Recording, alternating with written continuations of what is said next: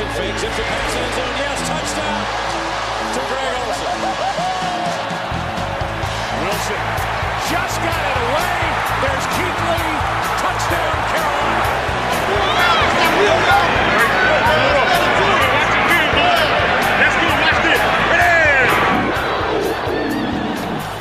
Hello and welcome to the Keep Sounding Podcast. This is Brian, joined by Brad and John, as always. Brad, how are you doing? I am here, Brian. How are you? I am also present. This ties into our conversation last week? About when you ask somebody how they're doing? Yeah. And the bell curve of responses? Yeah. I'm here. I'm not okay or fine. So everything He's here. Everything's so going. we need to really check in on Brad off the air. Yeah, we do. Yeah. Get him some therapy. Brad, yes, you do. Yes. I'll take 2 therapies, please. 2 of your finest therapies, please. Thank you. John, how are you? I'm fine. Good. It was very abrupt fine. Yes, Way you said that. I'm the most fine. I am the most fine. Thank you. So, as an aside, there was no B&B reaction show this week. Part of it was because Brad was feeling under the weather. Part of it was because I just can't stand losing to the Saints at all. Mentally under the weather after losing to the Saints. Yeah, it doesn't matter. Like, every other game that the Panthers lost this year, I was like, oh, that was pretty close. That's cool. But the Saints, I don't care how bad the Panthers are. Losing to them infuriates me. Like, Yeah. it's just it ruins my mood for the whole day. And usually part of the next day as well. Like, people were talking about football at work, and they were like, "Oh, how'd the Panthers do?" And I was like, "Meh." They were like, "Oh." I mean, it wasn't that bad, but do people that follow football have to ask how'd the Panthers do? So you have an ESPN app, man. You just pull it up. You'd be surprised because part of it is that I'm in Philadelphia/Pittsburgh area, so none of them fucking care about the Panthers. Like, yeah, I know. The only time they've ever cared about the Panthers was when the Panthers were good. So, like, they sure knew how the Panthers did when they were going 15-1, but like this year they're like, "Oh, is Cam Newton still on the team?" I'm like, "Fuck you." Well, I'm just saying, from my personal experience, if I were to ask somebody like Lions game go, I'd be like, "Well, that was quite a game you had." I already know what happened. I know how it went. Yeah. The questions are about your reaction to it. Yeah, no, they don't look at that. Panthers are irrelevant to them here. So. Oh, and briefly, not to get too far off the subject, but to get it out of the way, there will also be no B&B reaction show on Thursday because I'm not young enough to stay up that late to record a post-game reaction show for Thursday Night Football. I still am trying to figure out how I'm going to stay awake to actually watch the game. So, and having to get up and go to work the next morning, it's not going to be tenable for me. So we'll just not do it again this week. So for those of you who are dying for the B&B reaction, I'm sorry. Yeah, it's. Yeah, it's fine. We can always just do one we can always just do one over the weekend or something if people really want to hear it. Yeah, we can do that. But yeah, the Panthers played a football game, which we haven't discussed at all, so we'll do a little bit of that. So they lost to the Saints 27-24. It was a pretty good game. I mean, objectively speaking, obviously, like I said, it still infuriates me watching the Panthers lose, but to the Saints. But overall, it was a close game throughout almost the entire game. The Saints only led by at most 11 points at any one point. Panthers tied it up in the third quarter, and then the Saints won a 43-yard field goal. The Panthers definitely had chances to win the game, which has been kind of the the story of the season, which is that the Panthers are playing a lot better than we expected, but they're not quite good enough to pull out like 9-10 wins, I would say. But they're going to be competitive in probably every game they play this season, which is a lot better than any of us could have expected. Also, Joey Sly almost hit, what was that, the record tying field goal? Yeah, it would have been the record. The record is 64. 65-yard field goal, and he missed it by maybe a yard. So it would have been good from 64. Like it was off by like 2 feet. What I learned from that is that the human cannot kick a ball more than 64 yards because that's clearly the limit of how far a football can travel in an NFL game. Yeah. Yeah. Because he was indoors with no weather, no nothing like that, nothing affecting it in any way. So that was, to me, that was peak kicking. Yeah, I mean, it was right down the middle, too. Like, it wasn't even like it was wide right or wide left. He kicked I it right down the middle. legitimately thought he made it at first. Yeah. Yeah, when it went straight, I was like, oh, dang, he might have that. Because they were showing the behind the goalpost angle on TV, and it was straight down the pipe. And I'm like, oh, holy shit, he actually made it. And then they said no good. And I'm like, well, how short was it? And then they showed the replay, and I'm like, damn, he literally almost made it. Like the ball just about hit the crossbar. That's how close it was. And the saddest part about that is the only reason they attempted that field goal was because Teddy Bridgewater took a sack on third down. Yeah. Apparently, it was Seth Roberts' fault, according to that. Yeah, that was the play that wasn't Seth Roberts' fault. That wasn't the play. Okay. It was when Teddy had to scramble for like 5 yards or something like that. But Seth Roberts ran the wrong route, and if he would have ran the correct route, he would have been wide open for a touchdown. Yeah. So that's why he got cut. That's probably part of it. But I love the I know it doesn't seem gutsy to kick a field goal, and the win probability thing that makes no sense, said that it made more sense to go for it on 4th and 18. But I love just the gusto to just be like, hey Joe, you can bomb it, go out there and give it a shot. Yeah, I love that too, because I mean his other option was to go for it on 4th and 19. Yeah. Or punt. And well, punting is out punt of the because we haven't stopped them all day. They were 12 of 14 on third down. If you punt, you're losing. Like you're not getting the ball back, and I doubt they're going to pick up 20 yards. So it was really his only option, and I'm glad he did it because I don't think Ron Rivera would have kicked it. I don't think he would have kicked it. It would have just been a punt. I don't think very many coaches would have coaches. I feel like coaches I think would have just went for it on 4th down. Yeah, I think most coaches in the NFL tend to not do things that have not been done. Like they kind of, it's very go by the book, so to speak. Yeah. And I don't know how many coaches would be like even see it as an option to kick a 65-yard field goal with 2 minutes left in the game. Like that's only something you do at halftime or at the end of the fourth quarter. Yeah, and I honestly think that Matt Rule just wanted to see if Joey Sly had the leg in him. Like I think that he just wanted to know. Matt, we're down by 5. What are you doing? He's like, but we're in the right spot. I just want to see if he can kick it. I just want to see if he can kick it. Joey's feeling it today, and we're running out of time. Yeah. But I mean, like you said, I liked it. I thought it was cool. So. Yeah, I mean, I think from a game flow perspective, it was their only option as well, because as you guys alluded to, the Panthers defense could not stop the Saints consistently. Like, they managed to stop them a few times in the red zone and obviously force some turnovers, but when the Saints were ready to start grinding out clock, they were going to do it, and that's exactly what happened. That was another thing that infuriated me about that game, is that the Saints moved the ball very easily, which, that's just because the Panthers' defense isn't that great from top to bottom just yet. So that's part of it. You know what made me the most angry the entire game, and to me, it was kind of the difference between winning and losing. And aside from our third down defense, which didn't exist, was the drive at the end of the first half where Drew Brees went the entire length of the field with like 30 seconds to go in the half, and they scored a touchdown. Yeah, it was like the only time he threw the ball more than like 5 yards in the air too. I'm just like, Drew's gonna have to actually throw it deep, and then we're still like, now we're still not gonna cover him. Yeah, that drive made me angry. Yeah, that was frustrating. I think that was the frustrating thing.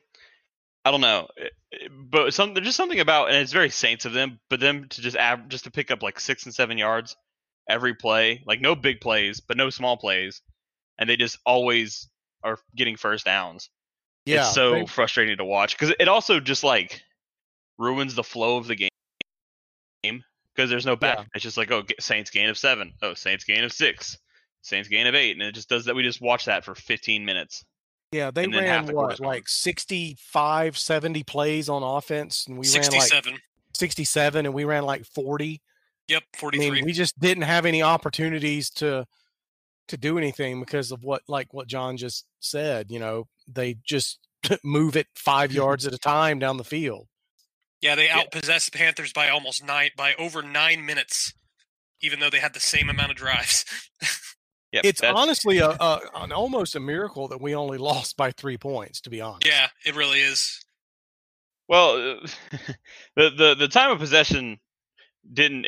The thing about it was like the Panthers are faster with the ball. Like we had the explosive plays and stuff, which I don't think anybody's going to say, "Hey, man, I know that 80-yard touchdown was great, but maybe next time, like, take 15 more plays to do that same exact call." Yeah, we scored a 75-yard touchdown in 3 plays? We had the 74-yard touchdown to DJ Moore, which I have. Yeah, how many plays did we run on that drive before that throw? Was that the only play of the drive? No, it wasn't the only play, but it was like the second or third. Yeah. Yeah, so there's your 8-9 minutes difference right there. Yeah, I do have something about that I thought was kind of funny.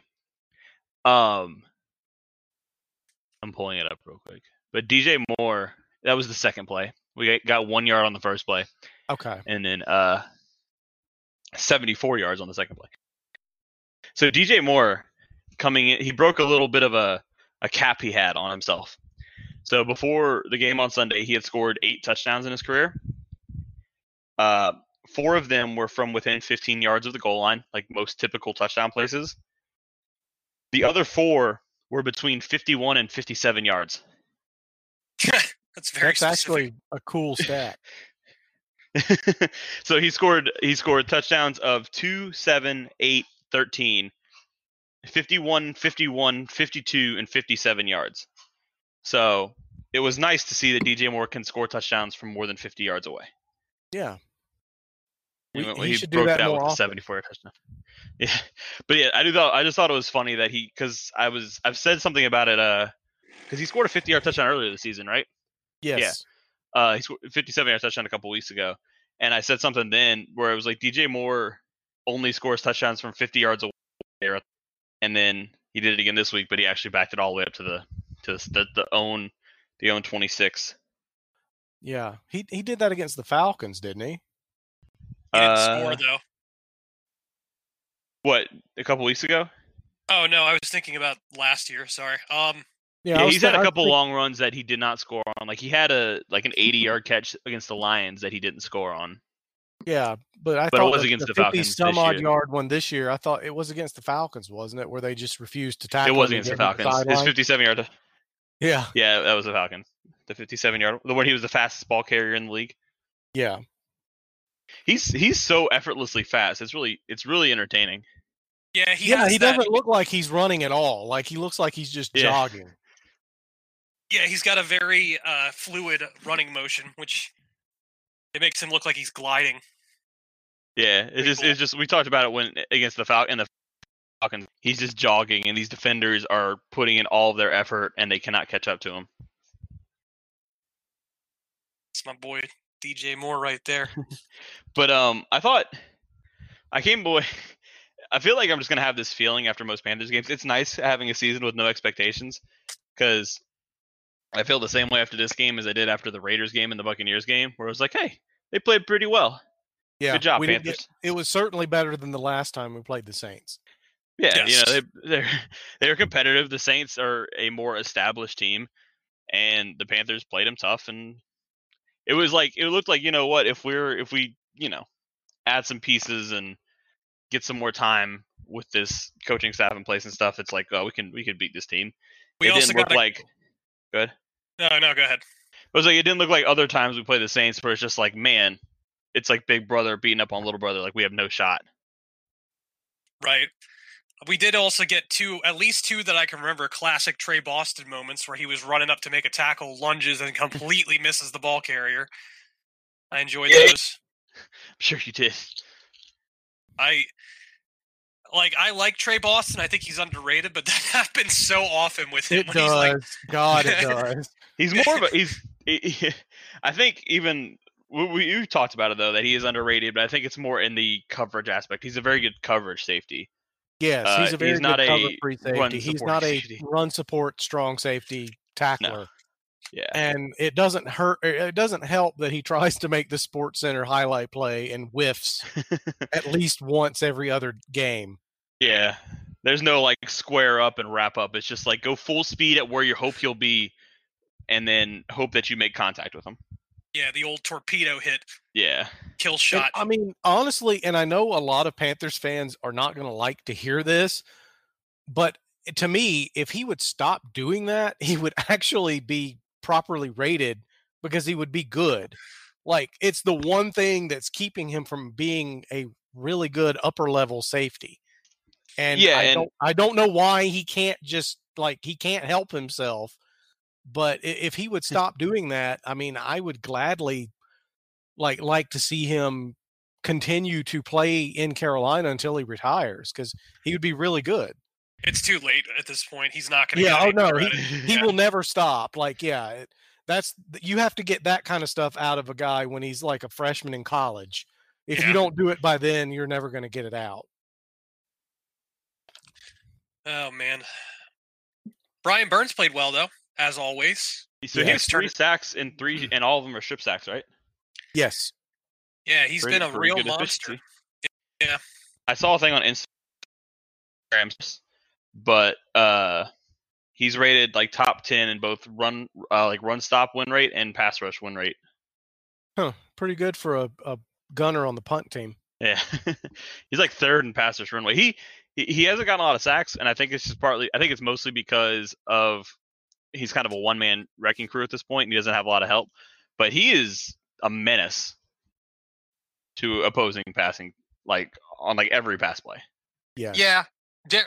On the other side of it too, I mean, as we all know, you don't typically get a first-round rated defensive tackle who comes in and just dominates right away either. So it'll take a little bit of time for Derek Brown. Plus, not having K'Wan Short around isn't helping, and I don't think that there's really anybody worth a damn opposite him on the other side of the defensive line. Like F.A. Marquise Obata Haynes has been better than expected, but he's still not good.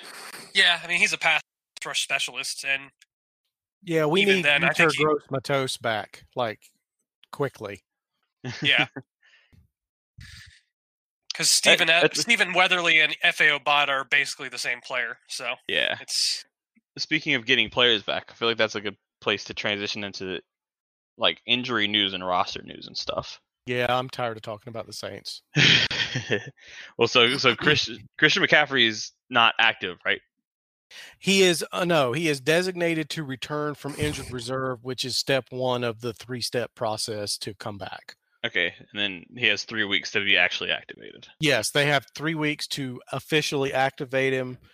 And he can now practice. He couldn't practice until they designated him for return. Mm-hmm. So, he could be at practice, he just couldn't participate. Yeah. I'd imagine now he can do that. I'd imagine that we're looking at next week as the target return. I don't expect them to do it this week. Yeah, I know Matt Rule is saying he would like to see him play Thursday night, but that's a mistake. They just need to wait. We'll get into that more later in the show, but I don't think they should activate him yet. I think he needs that 10 extra days. It certainly would be weird timing to activate a player after a long layoff for a Thursday night game. Yeah, it just doesn't make any sense. Yeah, just because it's just kind of it's like when teams have bye weeks, players never come back from a 5-week injury and then play one game and then go to the bye week. It's just, I don't know. I think it's just something psychological about people liking the idea of you're going to get a bunch of time off after this. Might as well just wait for that. Yeah, and I mean, they have a roster spot for this. They can activate him now if they want because of releasing Seth Roberts. And release Eli Apple. And Eli Apple. So they do have roster spots if they want to put him on the roster. But what I would do is I would just go ahead and put him on the roster, but just not activate him for the game. I would just, you're not going to play Thursday night. you're back on the roster, but we're going to keep you out another week. Yeah. But that's just what I would do. But I fully expect him to play Thursday night. I mean, just because it's Christian McCaffrey. Yeah, from a fan perspective, I want him to play just because it's more fun to watch the Panthers when he plays. Yes, I agree. But from a build for the future type thing, I don't think they should, unless let me put my troll hat on. Hold on just a second. Unless they want to showcase him Thursday night for trade. Oh, because trade deadline's coming up. The trade deadline is next week. Next Tuesday. Show everybody he's healthy. Yeah. Yep. Hey, what better way to show him off than against the Falcons, you know? If he plays against the Falcons, there are a few teams to play that would inflate the stock of an offensive player like playing the Falcons. Hey, he could rush for 200 yards, and we could convince the Jets to trade their first rounder for him, and we could have the number 1 overall pick, and then whatever we end up with. I mean, they got to replace Le'Veon Bell, so I think it makes sense. They do have to replace Le'Veon Bell, so it makes sense. I want to talk real quick about Eli Apple. I do too. I'm glad you do. I feel like there has to be something with him, like as a person, right? That's the reason for him getting released. Well, I mean, he also hasn't really played much because of his hamstring injury, and I don't think he played super well on Sunday. Yeah, but I mean, he was called a locker room cancer by one of his previous teams. And it was Landon Collins, who has a reputation as being like a very leader, like a big time leader. It wasn't like Vontaze Burfict said it. Yeah, like, it was a respected player in the league that said it.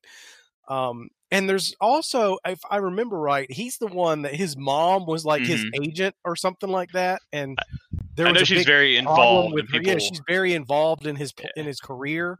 Yeah, and I don't know. I mean, I know in our Slack group, Eric has a theory that he isn't really hurt and he's just milking a payday, and his teammates can kind of sniff that out. And once they sniff it out, it's pretty much over because they know that you're not dependable. Because there has to be something else to this story. You don't go to your coach or your position coach and be like, hey, coach, I think I need to sit out the rest of practice on a short week, mind you, because they play tomorrow. If you're listening to this when it hold on. So he did that? He went to his coaches during practice and said he needed to sit out the rest of practice because his hamstring was bothering him and he didn't think he could go. And now this is according to Joe Person of The Athletic. I have no reason to believe Joe would make this up, because Joe is actually a good reporter. I know a lot of people don't like to hear that, but he is. And you don't say that to your coach. You're like, hey, coach, my hamstrings bother me. I don't think I can practice. And the response is, okay, well, you're not on the roster anymore. Like, that you don't just do that to how players. That goes. Yeah, you don't do that with players, even if they aren't playing well. Yeah, like if it's like the 90th guy on the roster in training camp, yeah, okay, I get it. But you signed him in the offseason to a 1-year deal for, what was it, $3 million? Yeah, something or like $4 million, something like that. Yeah, something that is real money, like not a I don't have the numbers in front of me, but it was, I'll have to look it up, but it was an actual deal. Like, it wasn't the league minimum or anything like that. And you don't cut those guys just because they say their hamstring is bothering them. Yeah. At practice on a short week. Like, if it were like the day before the Super Bowl, I get it. Because, what difference does it make? But like, I don't know. Yes, it was a 1-year, $3 million deal. Yeah, with so $750,000 guaranteed. Yeah, so like the whole confluence of things where, given his history, where obviously the whole thing with the Giants, and the Saints traded for him, and then they very quickly decided to not exercise the 5th-year option on him as a first-round pick, and then let him walk. And then nobody really wanted him because we signed him really late in free agency. His whole contract went dead too when he got cut, so it wasn't like they saved a whole lot from cutting him. So yeah, I agree. There might be more to this story. And he was a top 10 pick, wasn't he? Didn't they draft him like 10th overall? Yeah, he was 10th. But yeah, so like for one, it's weird to cut anybody on a Tuesday, especially when it's like halfway through the week since there's a game on Thursday. And then I wonder if it's just like one of those things where it's like his injuries this year have all been very non-specific. Yeah. That I can tell. Like there hasn't been like, oh, he sprained his ankle. Yeah, like, it's always been on the injury report. It's always been ankle/hamstring. Yeah, it seemed because he's never, and I mean obviously we don't get everything reported, especially for non-major players, but like there hasn't been anything reported as to like, oh, Eli Apple landed funny making a tackle or something and he's going to go get an MRI on his foot. It's just kind of like, it sounds like, oh, Eli Apple, his foot, it hurts or his ankle is bothering him. And the fact that like, I think it's been different too. It's like both of his hamstrings and like both of his ankles have been the cause for problems at this point in the season already.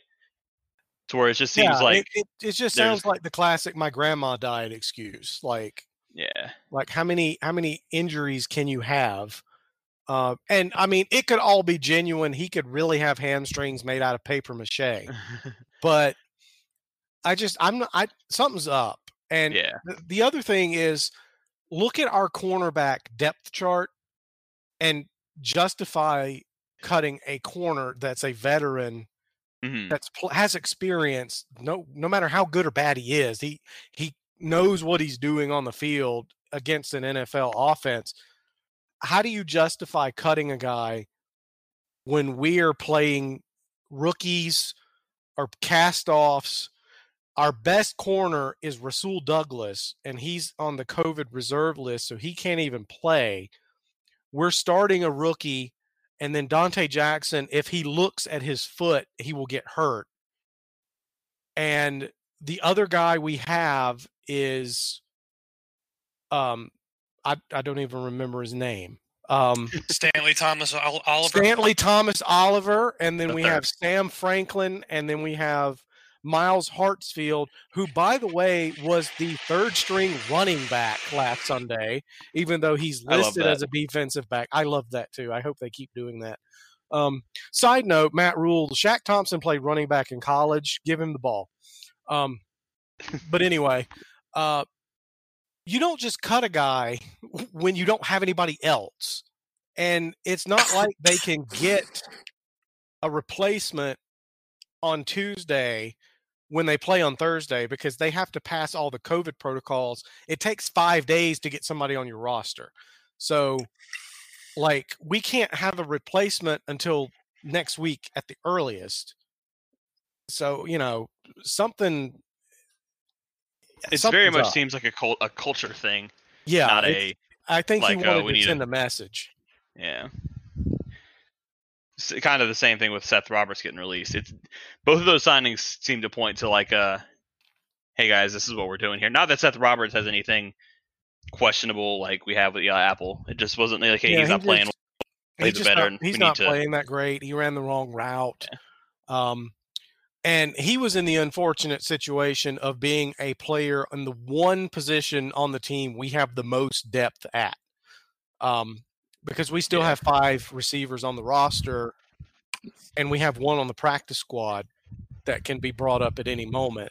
So, they can afford to cut a wide receiver. Like, we weren't using him that much anyway. He only had, 7 catches or 4 catches? Something like that. And I think it was 4 catches, and he's been in all 7 games. So he's not exactly getting targets.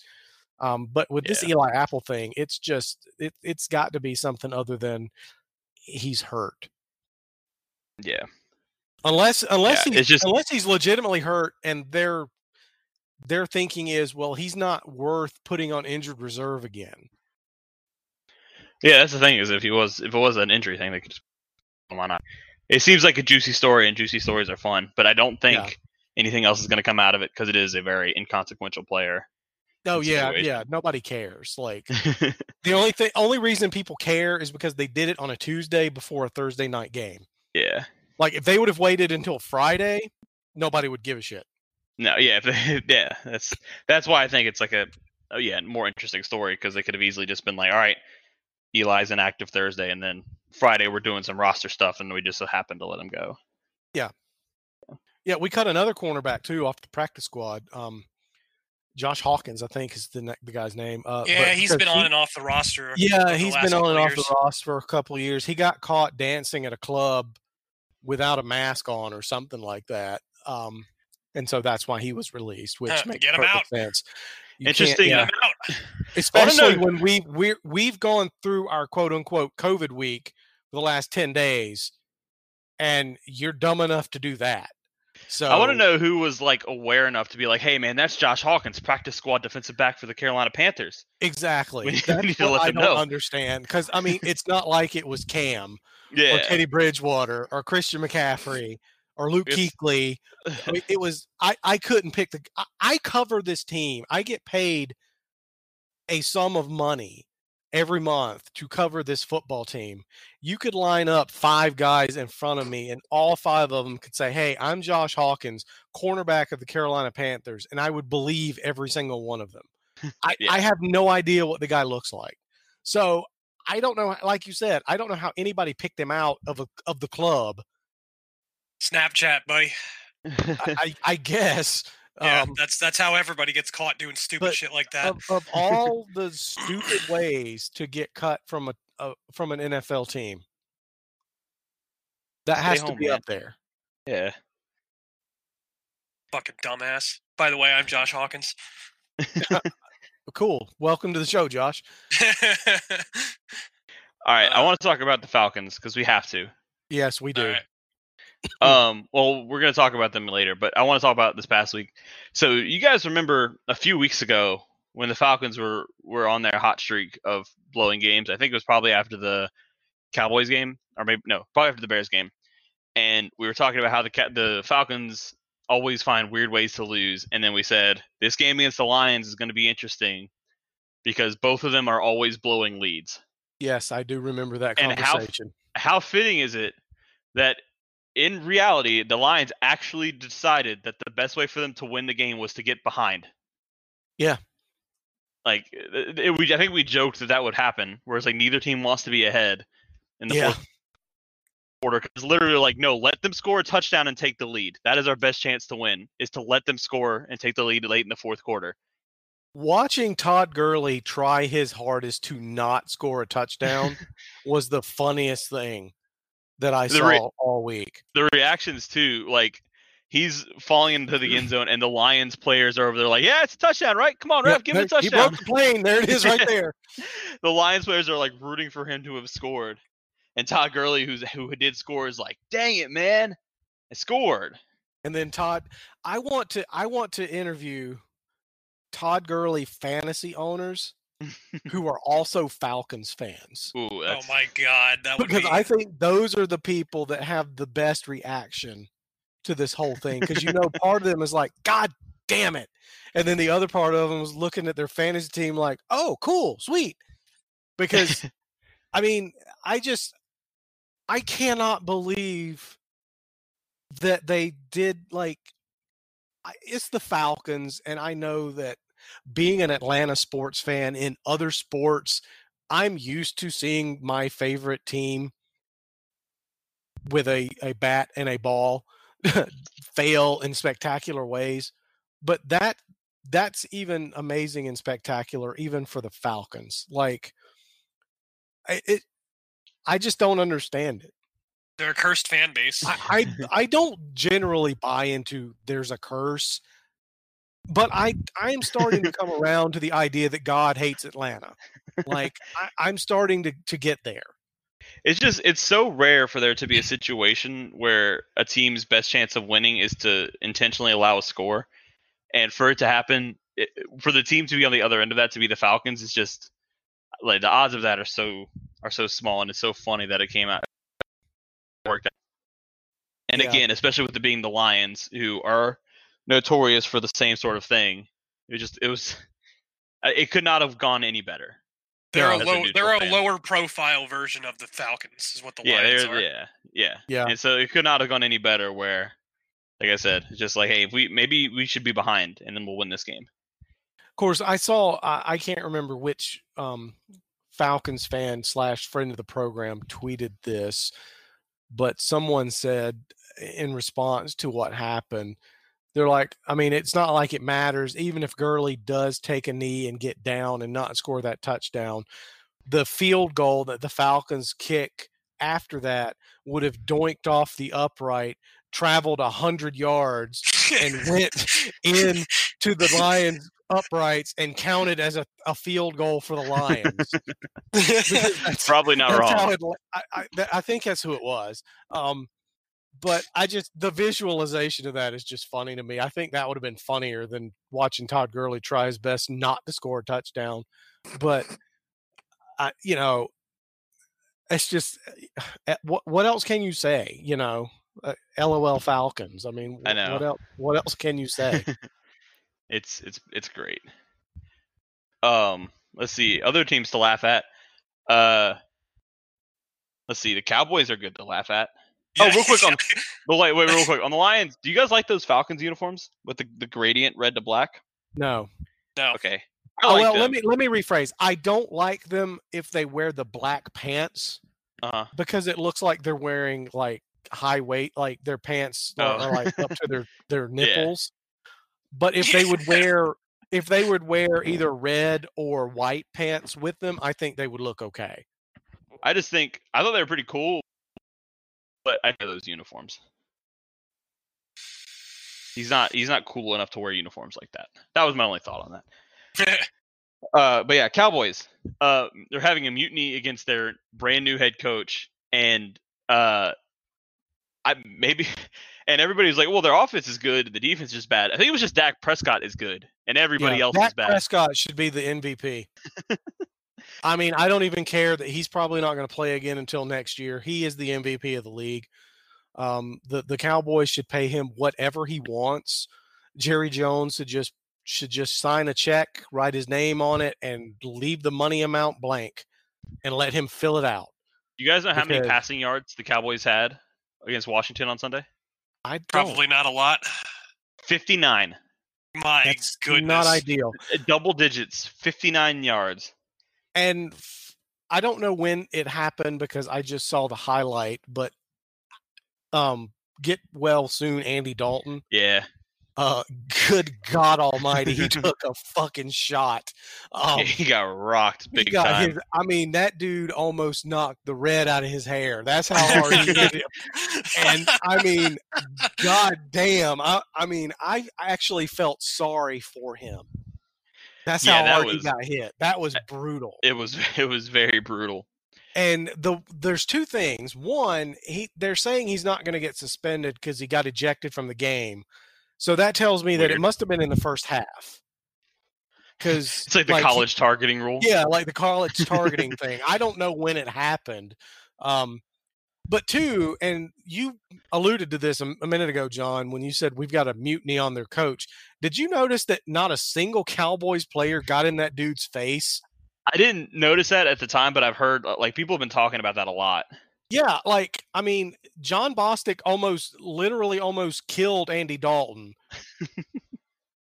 I mean, he almost knocked his head clean off, and not a single Cowboys player got in his face, pushed him, nothing. I believe, and I know we're a young team, but I believe if somebody did that to Teddy Bridgewater, I think that somebody would get ejected from our side. Oh, yeah, 100%. Or somebody like that would just start throwing hands.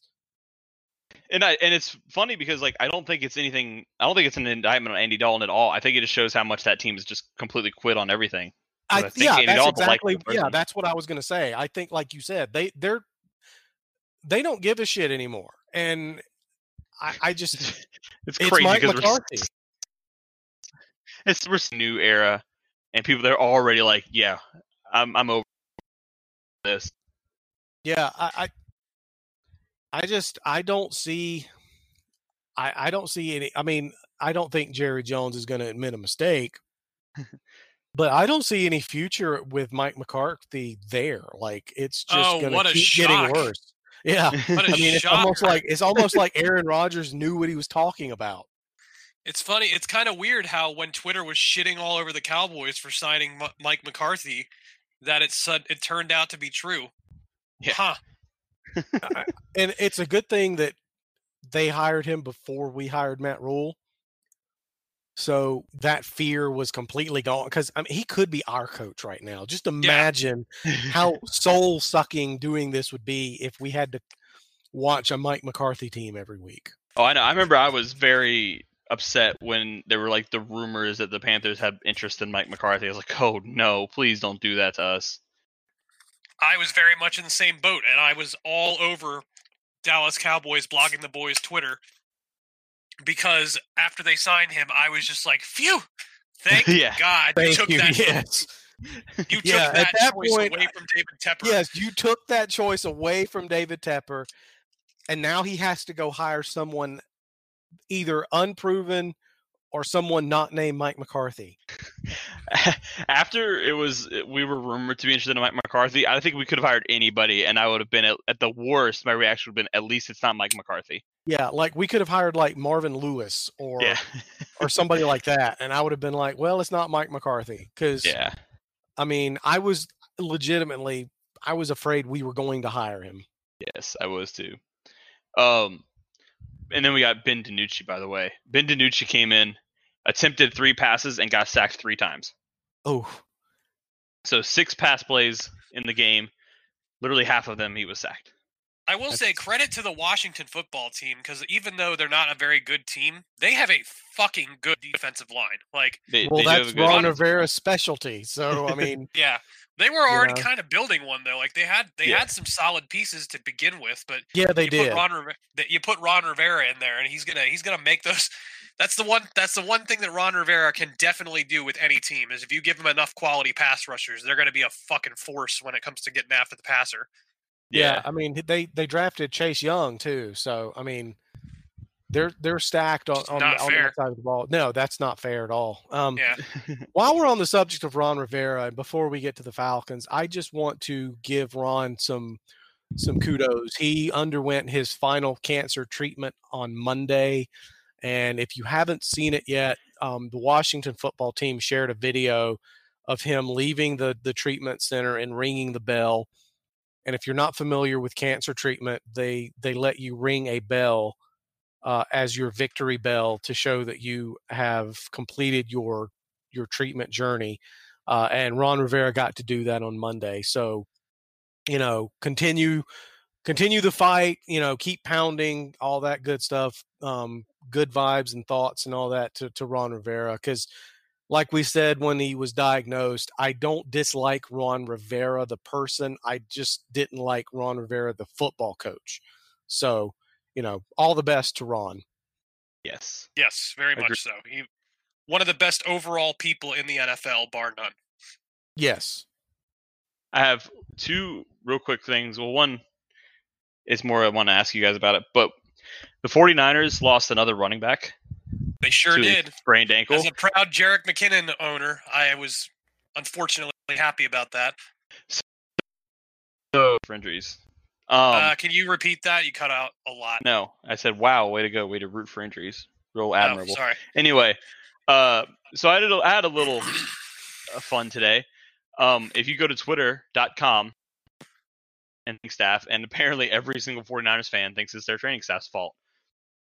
Oh, that's really funny. And well, we joke about it because whenever the Panthers have more than like one injury in a week, the whole fan base is like, we need to get a new training staff, which previously we had a pretty strong case for that. But to be fair, ever since Ryan Vermillion left, have you noticed that we haven't been dealing with a bunch of bullshit like we used to? No, I know. Knock on wood.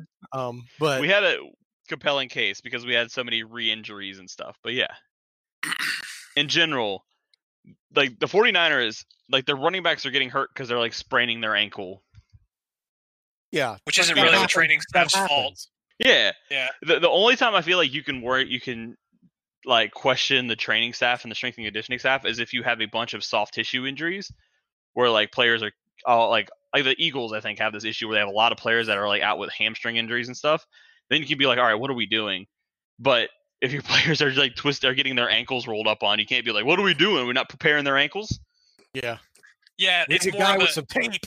Yeah. This is probably common sense to you guys, but obviously anybody listening who doesn't understand a NFL offseason, part of the reason why there's so many injuries like that happening is because people's bodies are not accustomed to this kind of punishment, and it shows because they didn't really have a real offseason. That's why if you ever played football and they made you do those double practices for like 2 or 3 days of the week, depending on where you're at in the country, sometimes it was an entire week.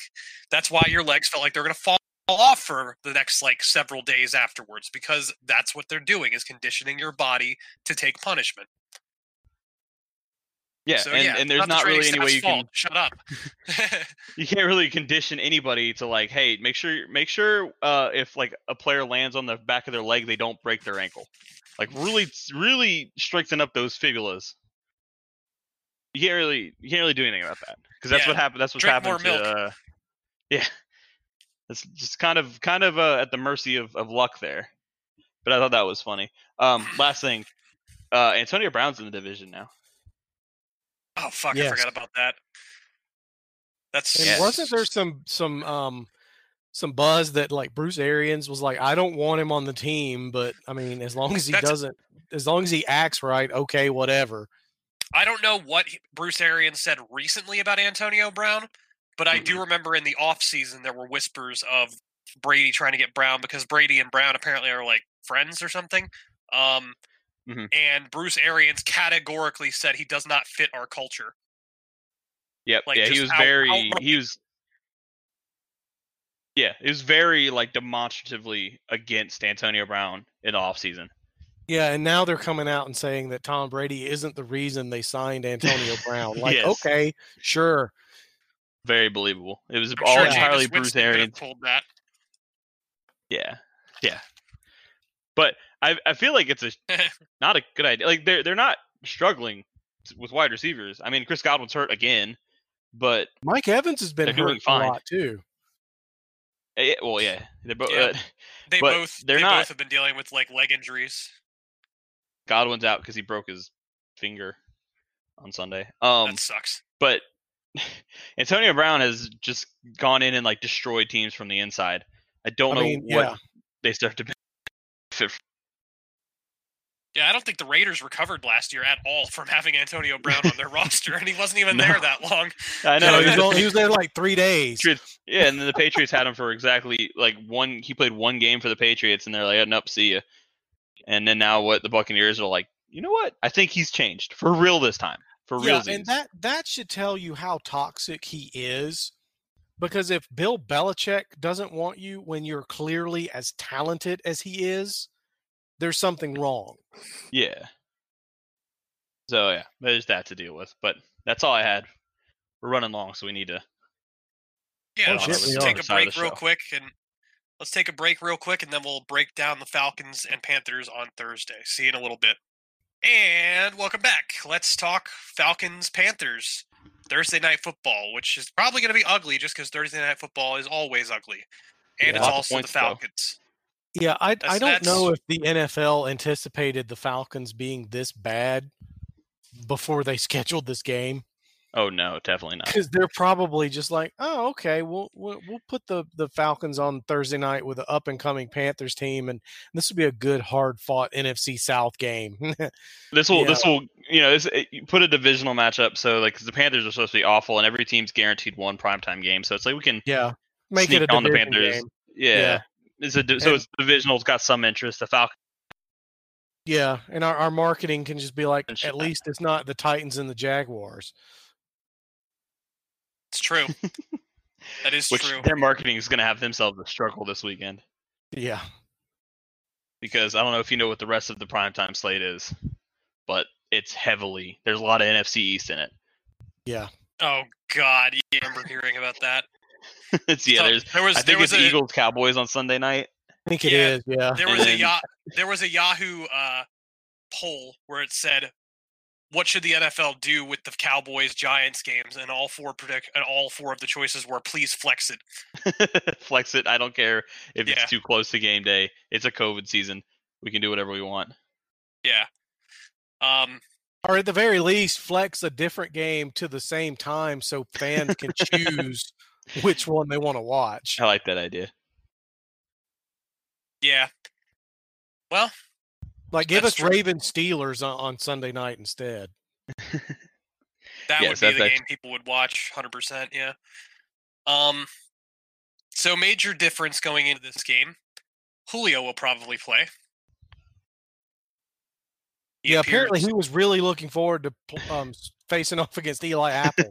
That was another thing with Eli Apple. That might be why we cut him, because Matt Rule might have been like, nah, fuck that. I thought very odd for an opposing player to just be like, man, I cannot wait to play Eli Apple. Just you wait. Yeah, I guess he was referencing the fact that he used to play for the Saints or some shit. I don't know, but yeah, that's exactly what he was referencing. That was probably him just like licking his chops and being like, I'm going to put up 300 yards against Carolina again. Probably. So that's not good. But I mean, it is the Falcons, so the Panthers obviously have a very good chance of winning this game. And it's in Carolina this time too, isn't it? Yeah, and it's also supposed to rain. Oh, yeah, good. The weather is supposed to be really shitty on Thursday night. It's supposed to pour down rain with like 20 mile per hour winds. Yeah, maybe they will activate Christian McCaffrey then. Yeah, so it's shaping up to be a real good Thursday night game. Has a 90% chance of rain on Thursday. But I feel like the thing with the Falcons is, as always, like on paper, you look at them and you're like, oh man, that's gonna be tough. But then they're 1-6 and they lose to everybody and they're awful. So it's like, I don't really know what to think, because it still feels irresponsible to be like, oh, the Falcons are trash, we don't have to worry about them, because they still have Matt Ryan and Julio Jones and Calvin Ridley and Todd Gurley and a few players on defense. It's just like, yeah, I mean, they them should be being good. Trash is precisely why I'm worried about it, because the Panthers Falcons game always defies expectations. Like, I mean, it doesn't matter which team is good and which team is bad. The team that should win in this rivalry usually doesn't.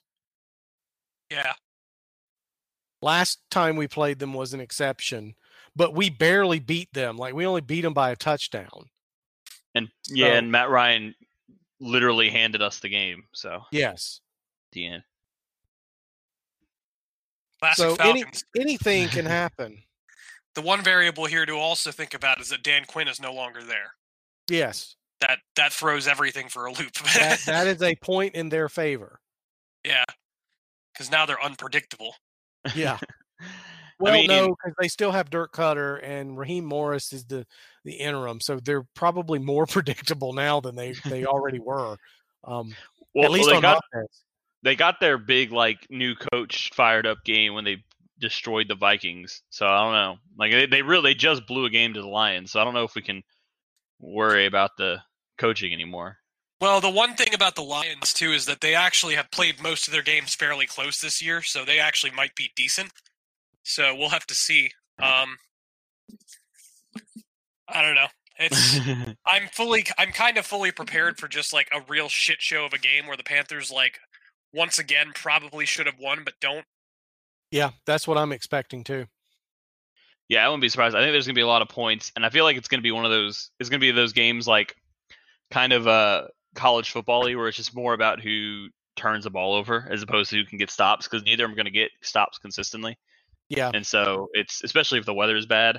I don't know think the weather is going to be the biggest factor, and I think we're going to be tired of watching this game by the middle of the third quarter. We're going to be like it's the fourth preseason game. Like, can we just go home? I want to see how Teddy Two Gloves handles the rain, because those gloves do not work when the ball is wet. And see, I was kind of hoping he just takes them off when it rains. Like he's only Teddy Two Gloves when the weather's nice. Well, those gloves, I don't know if you guys have ever. Brian might have some experience, but the way the receiver gloves are now, like if they're wet, it's like having like grease on your hands. Like you can't even hold a football if the gloves are wet. Catching a football with really wet gloves is very difficult.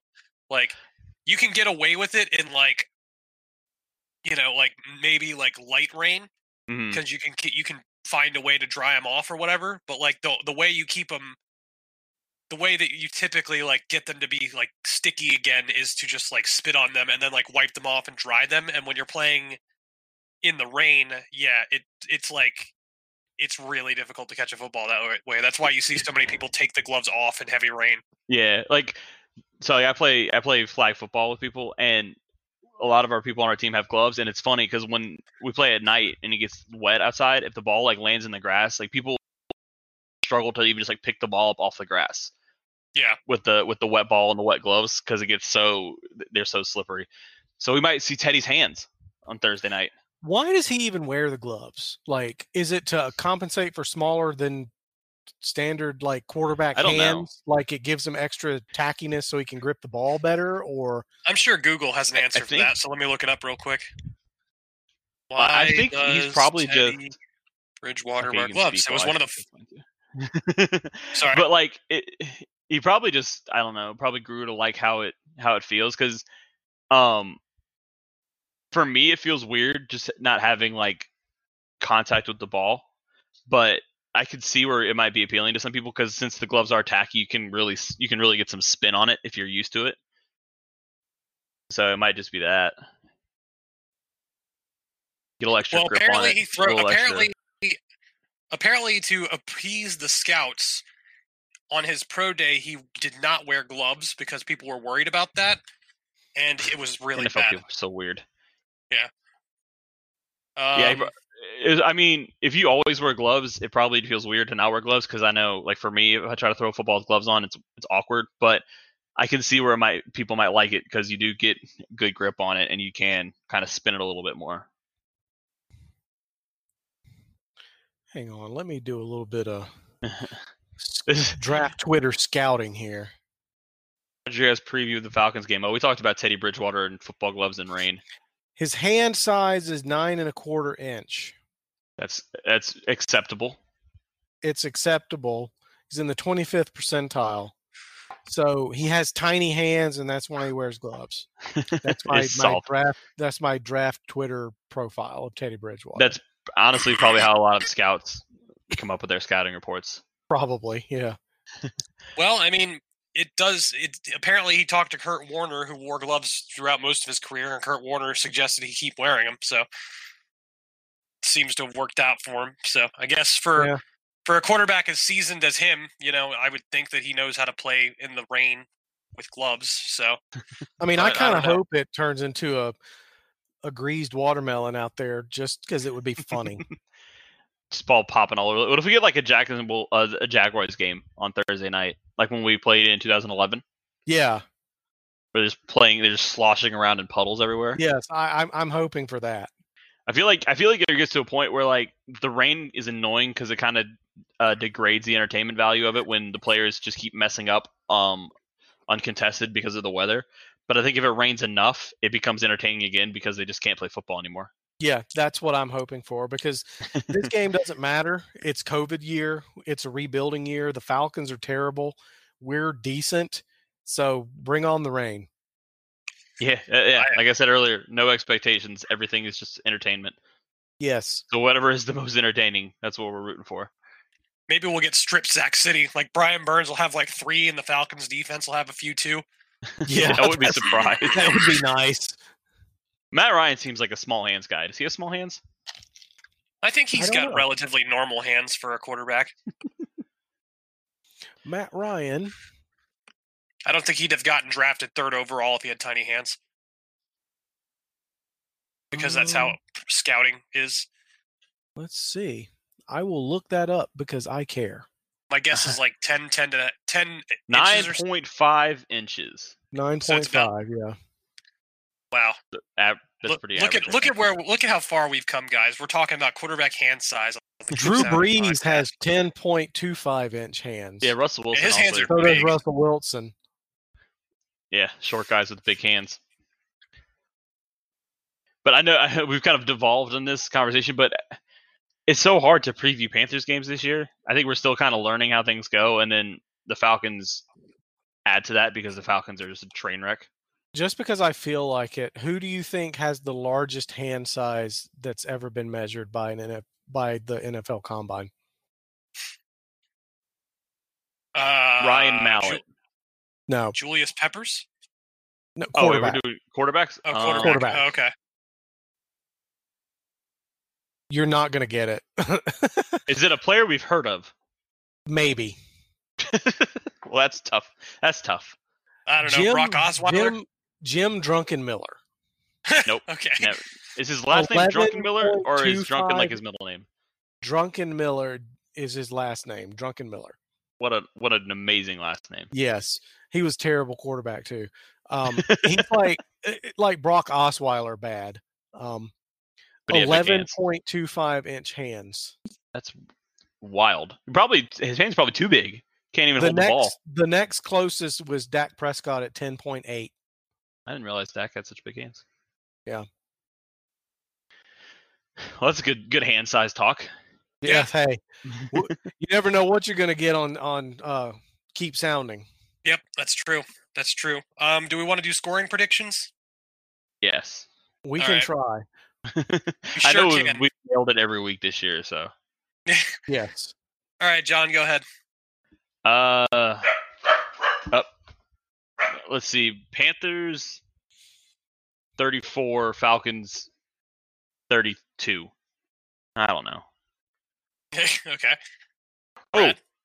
Oh. Go ahead, Brad. I have one more thing, but you go first. I'm going to say Panthers 33 because we'll have to kick field goals. Falcons 30. All right. This is going to be a shootout in the rain. I'll go with Panthers 24, Falcons 14, because the Panthers can't seem to really break 24 points for some reason. Yeah, but they weren't playing the Falcons, so. True. What'd you have to add? Panthers debuting the black uniforms on Thursday. Yes. Ooh. Well, all right. the black jerseys, have they come out and said? No, they haven't said anything about the pants, okay. But yeah, they're at least wearing the black jerseys, but they should wear all black. Yeah, I think because it's Thursday night. Yeah, it's color rush, man. Yeah. I mean, to me, they should switch. Like the blue should be the primary home, and then the black should be the 2 or 3 games a year special thing. Just because it stands out more when you don't see it that often. Yeah, definitely. Like I saw the black is on the uniform schedule, and I got a little excited. Yeah. Get and then all black does it hits different in prime time than it does on like a 1 o'clock game. And it looks better since they made the subtle changes to the uniform. It looks better now. Yeah. Yeah, so the all black jerseys are fun. Of the program. Yes. We talked about hand size, we talked about gloves, now we're talking about fashion.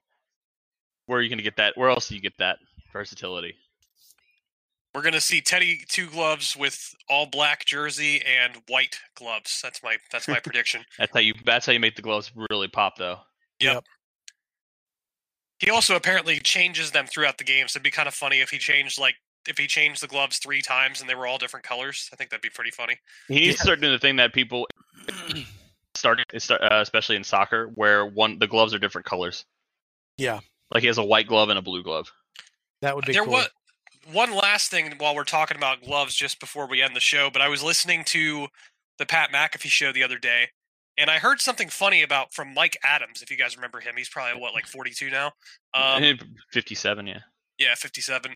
Yeah. Apparently he used to wear gloves that were the other team's colors to try and because it made it harder for the referees to see if he was holding. And I thought that actually was pretty smart. Brilliant. Yeah, I thought that was absolutely brilliant, and I think that every defensive back should do that because that's actually pretty smart. I didn't notice that. Yeah, no, I never noticed it either. I never looked. I never paid that much attention to his gloves, but I think there's a limit to that because the NFL won't let you wear like red gloves. Yeah, no, wearing black or white, he can wear that color glove. Yeah, I believe he usually matched it with the neutral color that the other team had. Yeah. But I thought it was funny because the only reason Pat McAfee even found out was because he saw what he was wearing in practice. He was like, "Oh, those are really cool gloves. Where'd you get those?" And he was like, "Trade secret, buddy." And yeah, so Mike Adams is pretty smart, and that's my suggestion for the Panthers is to do stuff like that because that's crafty. So the Falcons wear white. All the receivers or all the DBs need to wear white gloves. Exactly. Yes. And if they can, they should wear white sleeves too if it's raining. Yes. Yeah. You can't even tell apart the Panthers' arms from the Falcons' arms. Yeah. You just see a guy get blatantly thrown to the ground, and the referee is like, "I don't know, I didn't see it." I thought it was his own arms. I didn't know. Oh man, but yeah. So one other question prediction Sure. instead of just doing the score, because we should have fun with this because it's Thursday night. Assuming the weather report is accurate and it is pouring down rain and it's 20-mile-per-hour winds, how many turnovers do you think we'll see, like total for both teams? 5. I'll go with 3. Okay, I was going to say 4. So I say All right. I say one interception per team, maybe 2 for one of them, and then like 2 or 3 fumbles. yeah, I think we're going to see at least one strip sack. I think Burns will probably get one, and then I think that Teddy will get the ball knocked out of his hand at least once too. And I think one of them will throw a pick, and then a running back or a wideout's going to fumble the ball. Like after he catches it and tries to make a football move, the ball's just going to squirt out of his hands. I think we're going to see that. Should be fun. Yeah. I'm not looking forward to this game. No, I think I'm not either. I feel like I could be wrong, but I feel like you're more not looking forward to the back 11:30 or 12. Especially, I feel like for Brad at least, and maybe you too, the bigger concern is that the game's going to end at like 11:30. Yeah. Yeah, I hate especially that. if it is sloppy and there's lots of incomplete passes and turnovers. I like watching Panthers Falcons because it's always a shit show. But I'd never watch Thursday Night Football anymore because it's so long. And especially, I mean, the like game starts at like 8:30, Yeah. so it's a 4-hour game. Like it's going to be 1 o'clock before I get to bed, and that's just not enough sleep. Like I need my sleep.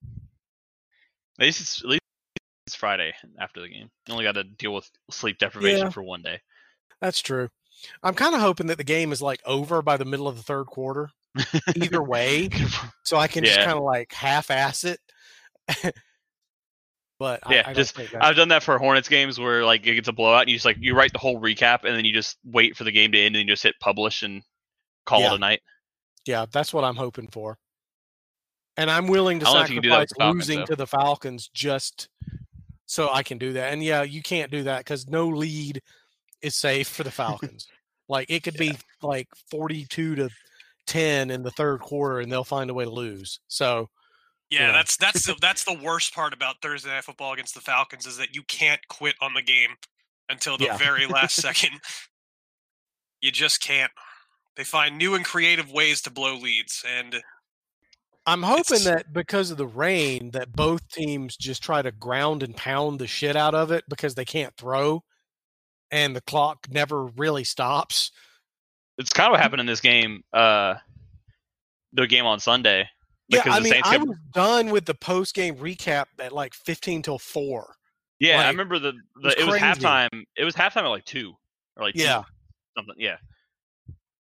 Because like, damn, Drew Brees isn't wasting any time. I know.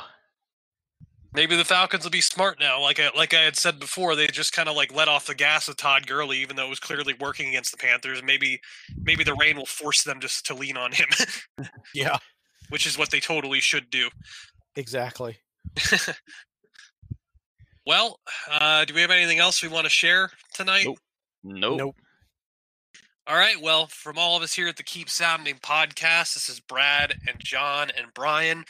We'll be here for you on Thursday night. Hopefully it doesn't go too long, but I'll be on Twitter breaking down the game. Check out everything pre and post game on catscratchreader.com. Follow us on Twitter. Follow us on Facebook. and we will be with you next week and maybe do the B&B reaction show sometime this weekend. But regardless, we'll be with you at some point in the future. So anyway, stay safe, stay healthy. We'll talk to you soon. See you guys Later.